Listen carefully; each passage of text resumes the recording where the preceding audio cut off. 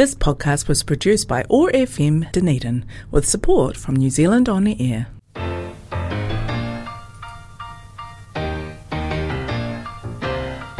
Ever wonder about the stories of the women around you? We wanted to create an intentional space for women to share the wisdom they have gained through life experiences. Tune in to be in awe of some of the Wonder Women in our midst. Wondering Women on OAR FM Dunedin. Kia ora and welcome to our next episode of Wondering Women. Today I am here with Codi Ramsey and I am your host, Amy Armstrong. This is the first time I've interviewed a woman I haven't met before, so this is kind of fun. I'm going to learn along with you all listening. Codi was recommended to us by a mutual friend, and what I know about Codi is she's originally from Wyoming in the U.S., and she currently works as a lecturer in the Polytechnic Institute of Sport, Exercise, and Health. So welcome, Codi. Kia ora. Thanks for having me on. Yeah, thanks for being brave and saying yes when you didn't know what you were in for. That's right. Flying blind here. Yeah, that's cool. That's what we like. The conversation just flows. So do you want to just give us a little bit of history or info about yourself, where you come from? Yeah, so like you said, I grew up in the northeast corner of Wyoming in the United States. Grew up as a coal miner's daughter. Gillette is the energy capital of the nation, so we produce more coal than any other place in the country and supply energy for virtually the entire, most of North America. So we're shipped internationally to Mexico and Canada for energy. But wow, yeah. So I grew up a very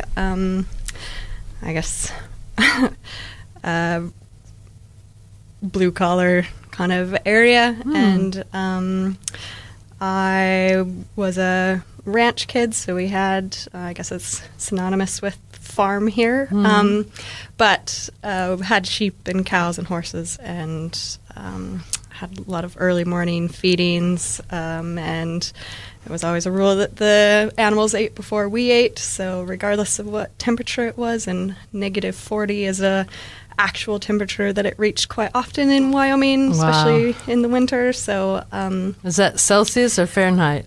Actually, that's where the scales cross. Meat. So it's the same temperature. I was going to say, on any scale, that's cold. Yeah. So I guess I didn't dislike my upbringing, but I was very curious to have more, and I was a good enough student, and I had scholarships that led me to university in Montana.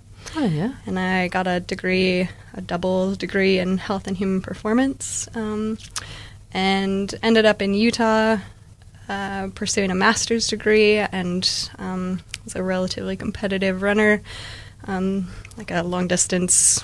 I did half marathons and 10Ks, and was relatively competitive at that until I started getting a lot of injuries. And I was convinced that my shoes were the issue, and there wasn't really solid evidence, and my coaches couldn't really help me. And so I started doing a master's degree researching into footwear. Oh, wow. And I didn't find anything. So I decided to do a PhD, and I was eager to kind of just keep exploring the world, and ended up in New Zealand. And so I actually did all of my schooling from the time I was 19 with a baby. And he's 17 now, so virtually his whole life I've spent in school. Wow. And been pursuing education, and now I've kind of gotten to a place where I think I'm happy with the amount of qualifications that I have. I never say never, but there's a possibility, I guess, that I could go back for more, but I'm pretty happy giving the education now rather than receiving it in a formal setting, at least. I'm always ready to learn.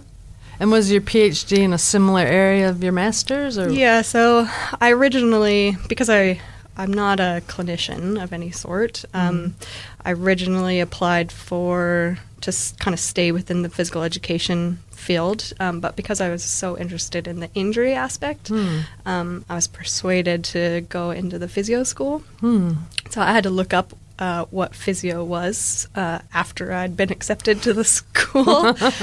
And I learned a lot about the profession and just different perspectives on dealing with injury, and definitely learned I don't want to be a clinician. That's a hard job. I would much rather just be a teacher, I think, and research is fun, so I continue to do that a little bit. Yeah. But Cool. I love that you just went into it blindly, as you said, for this radio show, but even your PhD and just obviously your love for learning, and you were just like, great, I'll just give it to me. And I like how life sometimes throws us opportunities, and we can just say yes, not knowing where it might lead us or not. But you obviously said you were keen to. Yeah, I've never really felt like I'm much in the driver's seat with my decisions. I mean, I definitely know that if there's something that I want, that I can go get it.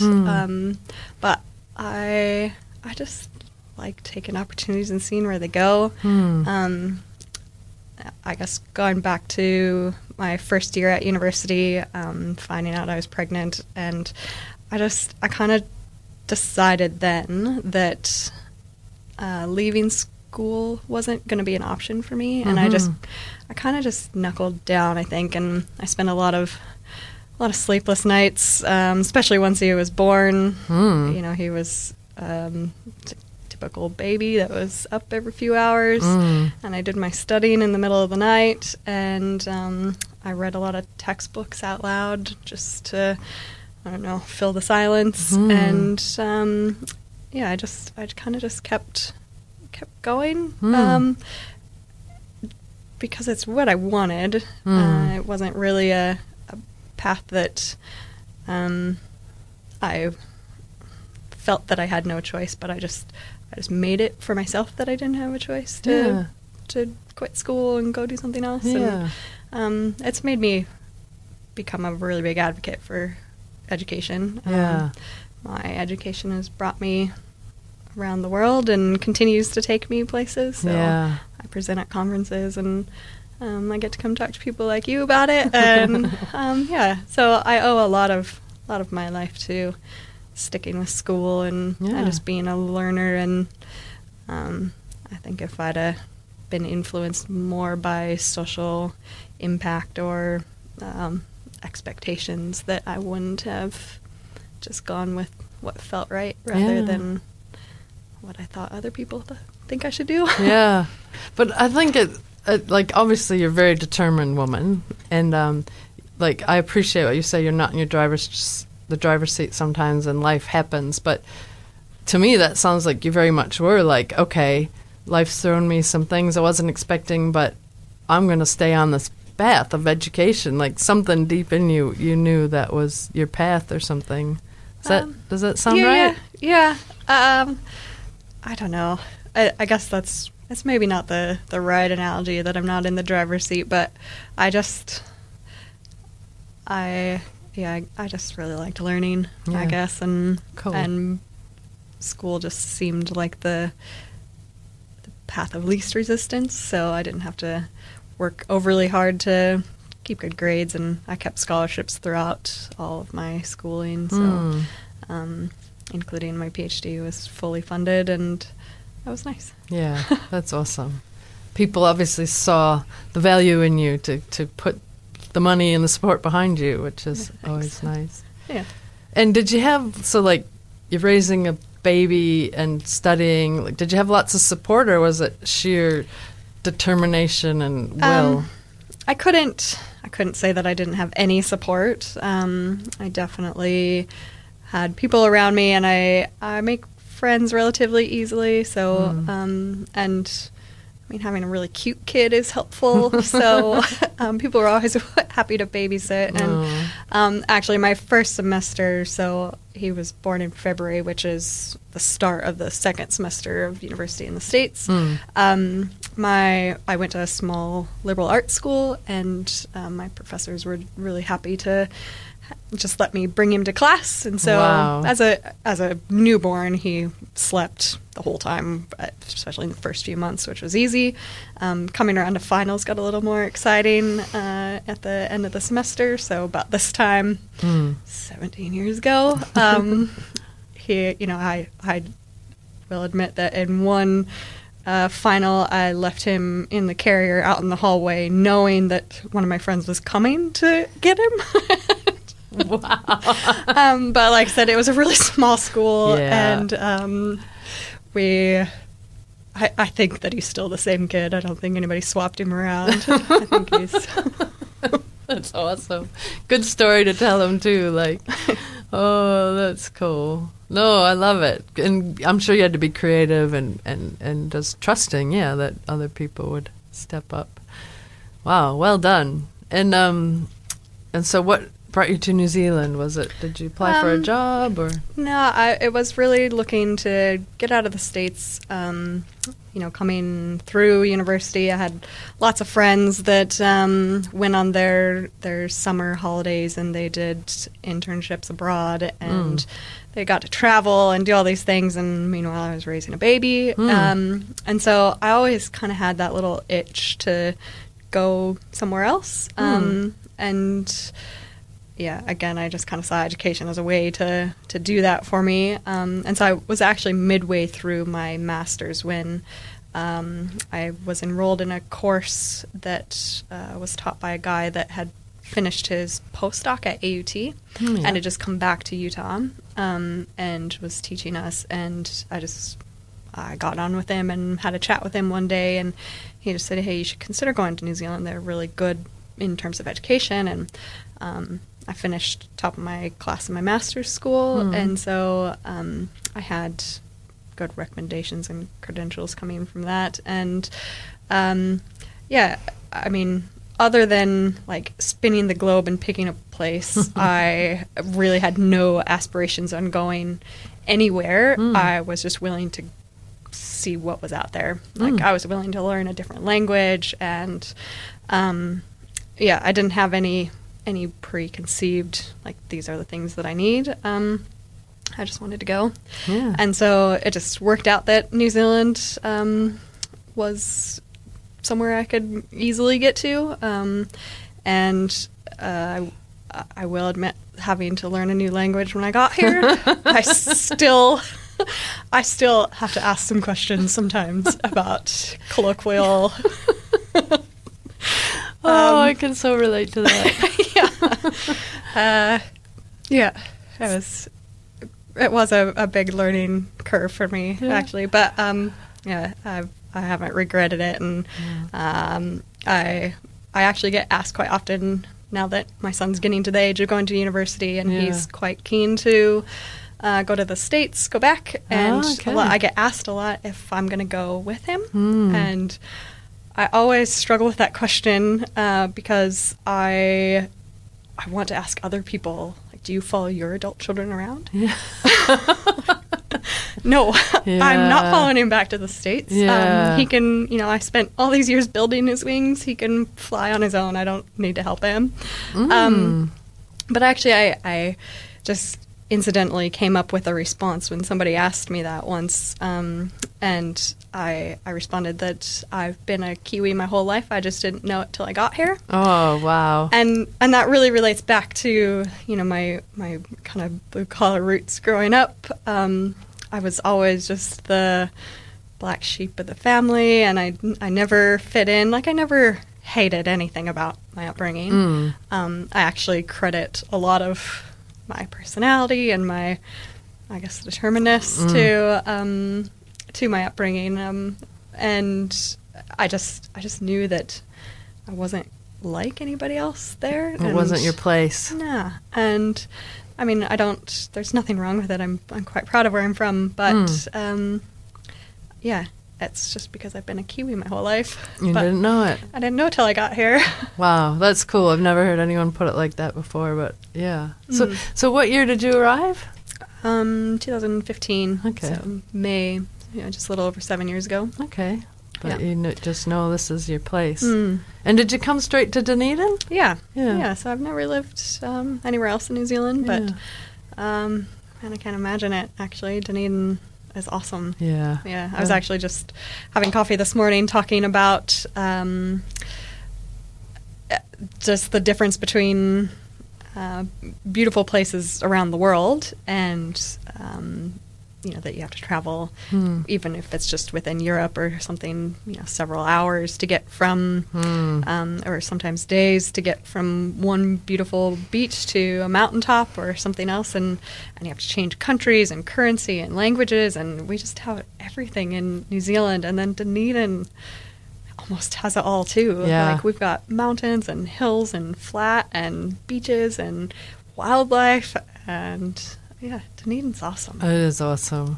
Actually, I have had, my husband's a Kiwi. I'm originally from the States, but I lived in Auckland for a year and a half and actually loved it and often defend Auckland to South Islanders because it's a wonderful city. Yeah, traffic. It's horrible, but I came from Minneapolis, so I understand traffic.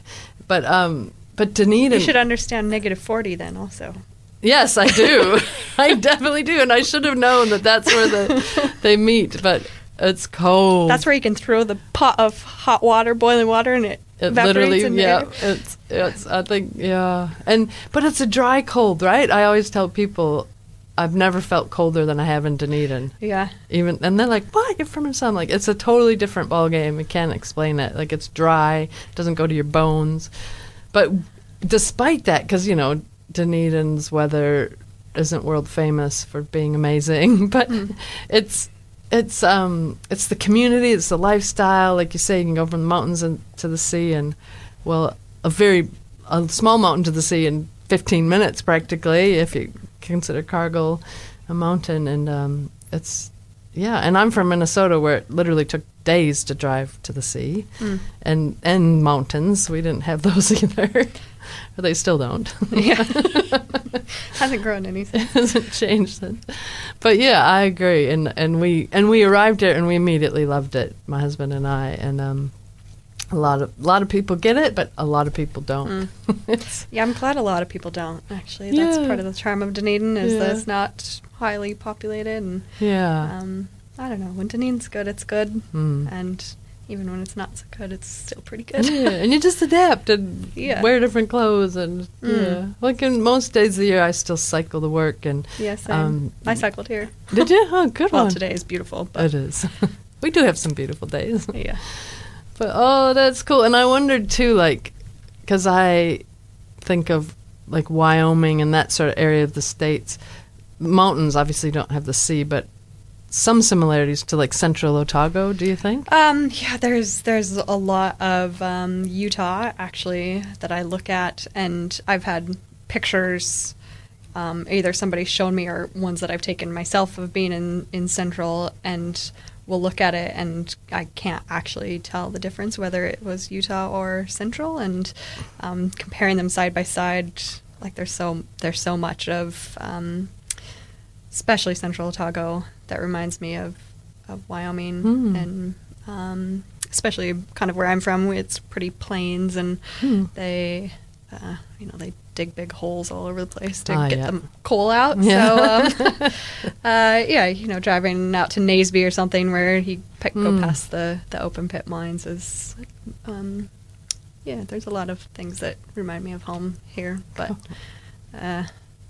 I don't know, like I said, this is home, so I don't know. That's maybe, cool. Hopefully I go back soon in the next year or so, and I think that my vocabulary and description would be like, oh, this reminds me of home. Yeah. While I'm in Wyoming, referring back to New Zealand. Yeah. So. Oh, wow. That's cool. I just wanted to touch a bit on the sports side of your life. So when I grew up playing sports and loving sports. I wasn't elite by any means, but I loved it. And when I came to New Zealand, sporting just seemed like on another level. Like they often say rugby's the religion of New Zealand. And my husband, who's a Kiwi, and he's not a rugby-playing man, it's very unusual, and he often feels like he's has to defend himself, or, he liked the sailing and surfing side, which is also very popular here. But so did you find, being a more sporty person or involved in sporty circles in the States, did you find that distinction, or was it all very much similar to you? I still find sport in New Zealand very different to the States. It's so much more social, and even though there's competitiveness in it, I think that, and I shouldn't say social because that actually means something.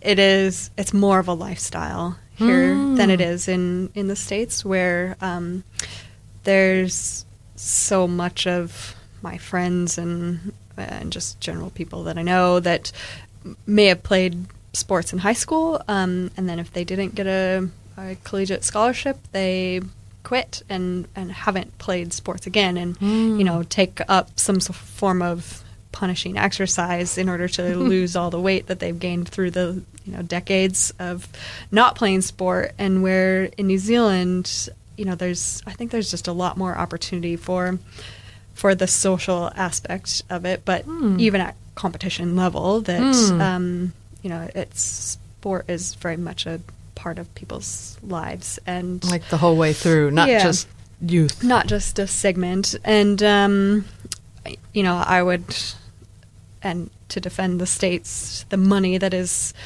supporting sport in the States, and especially young people, paying ways through university and beyond. I wish New Zealand had access to that type of money to support, because I think that there would be so many people that they would be able to continue on with school and have just different opportunities. I think have with sport being more funded. I would really love to see that. And not just the big sports, not just rugby and netball, and but I guess the rowings and basketball and volleyball and golf and all these minor sports that the States have tons of money for, and I know it's more people and more resources, of course, but it would just be great to have that here also. That's really interesting. But having said that, as a sort of outside the circle, sports circle person, like, New Zealand seems to punch way above its weight in professional sports. I was just over the weekend. I went to the Otago Sports Awards. Otago Polytechnic hosted it, I did go away talking to one of my colleagues, and he was asking what my impression of it is, because I sat at a table with a bunch of sports people that know all the other sports people, all 400 of them in the room, and I know nobody. But there was Olympians in the room, and people with world titles and gold medals, and this is just Otago. Like, it's not even all of New Zealand, and that is what is impressive to me. That it's like just this tiny little place, and gets left off of the maps, and it's amazing here. And so of course, it's like, imagine how amazing we would be if we had the resources to support all the talent and athleticism that exists beyond the elite few that actually get the funding. If we could support so many more, it would be unreal. Yeah, it would be. There's something about that dynamic, though, that I've never quite understood in New Zealand, but I've experienced it, where we're so small, but yet I think because we're small, we can network and know each other and support each other in a way that doesn't happen in bigger places. I don't know. It's quite a cool, unique dynamic in New Zealand, I've found. But anyway, we're almost out of time. Okay. This has been really great. But I didn't tell you this. I meant to tell you before we started that we always finish our show with the same question to each guest. Okay. And it's around women and how each woman finds what do they do to help themselves flourish. So what is it that Codi does to give yourself energy in life? And I'd probably go back to what the kind of theme of all of this has been is I just take our opportunities when they present themselves. I do have a mantra that I've stolen from a friend that I've met in New Zealand that I probably use that at least 5 times a day. But I ask myself quite often, what will tomorrow Codi thank today Codi for? Cool. And I do. I think about that. And when, motivation is low or, I don't know, I'd rather do something else. I do think about, tomorrow, am I going to be happy that I did A or B? Yeah. And so I guess I try to live in the moment as much as possible. And when I have to make decisions on what feels good versus what will make me happy, I kind of just ask myself, what would tomorrow Codi like me to do? Cool, I like that. I might borrow that as well. Yeah. But look, I've really enjoyed talking to you and hearing about your life and the opportunities that have presented, but you've taken up and really made something out of. And thanks for sharing with us today. It's been really enjoyable. Thanks for having me. You're welcome. So thanks to all your listeners for tuning in. Enjoy the rest of your day and tune in next time for our next guest on Wondering Women. This podcast was produced by OAR FM Dunedin with support from New Zealand On the Air.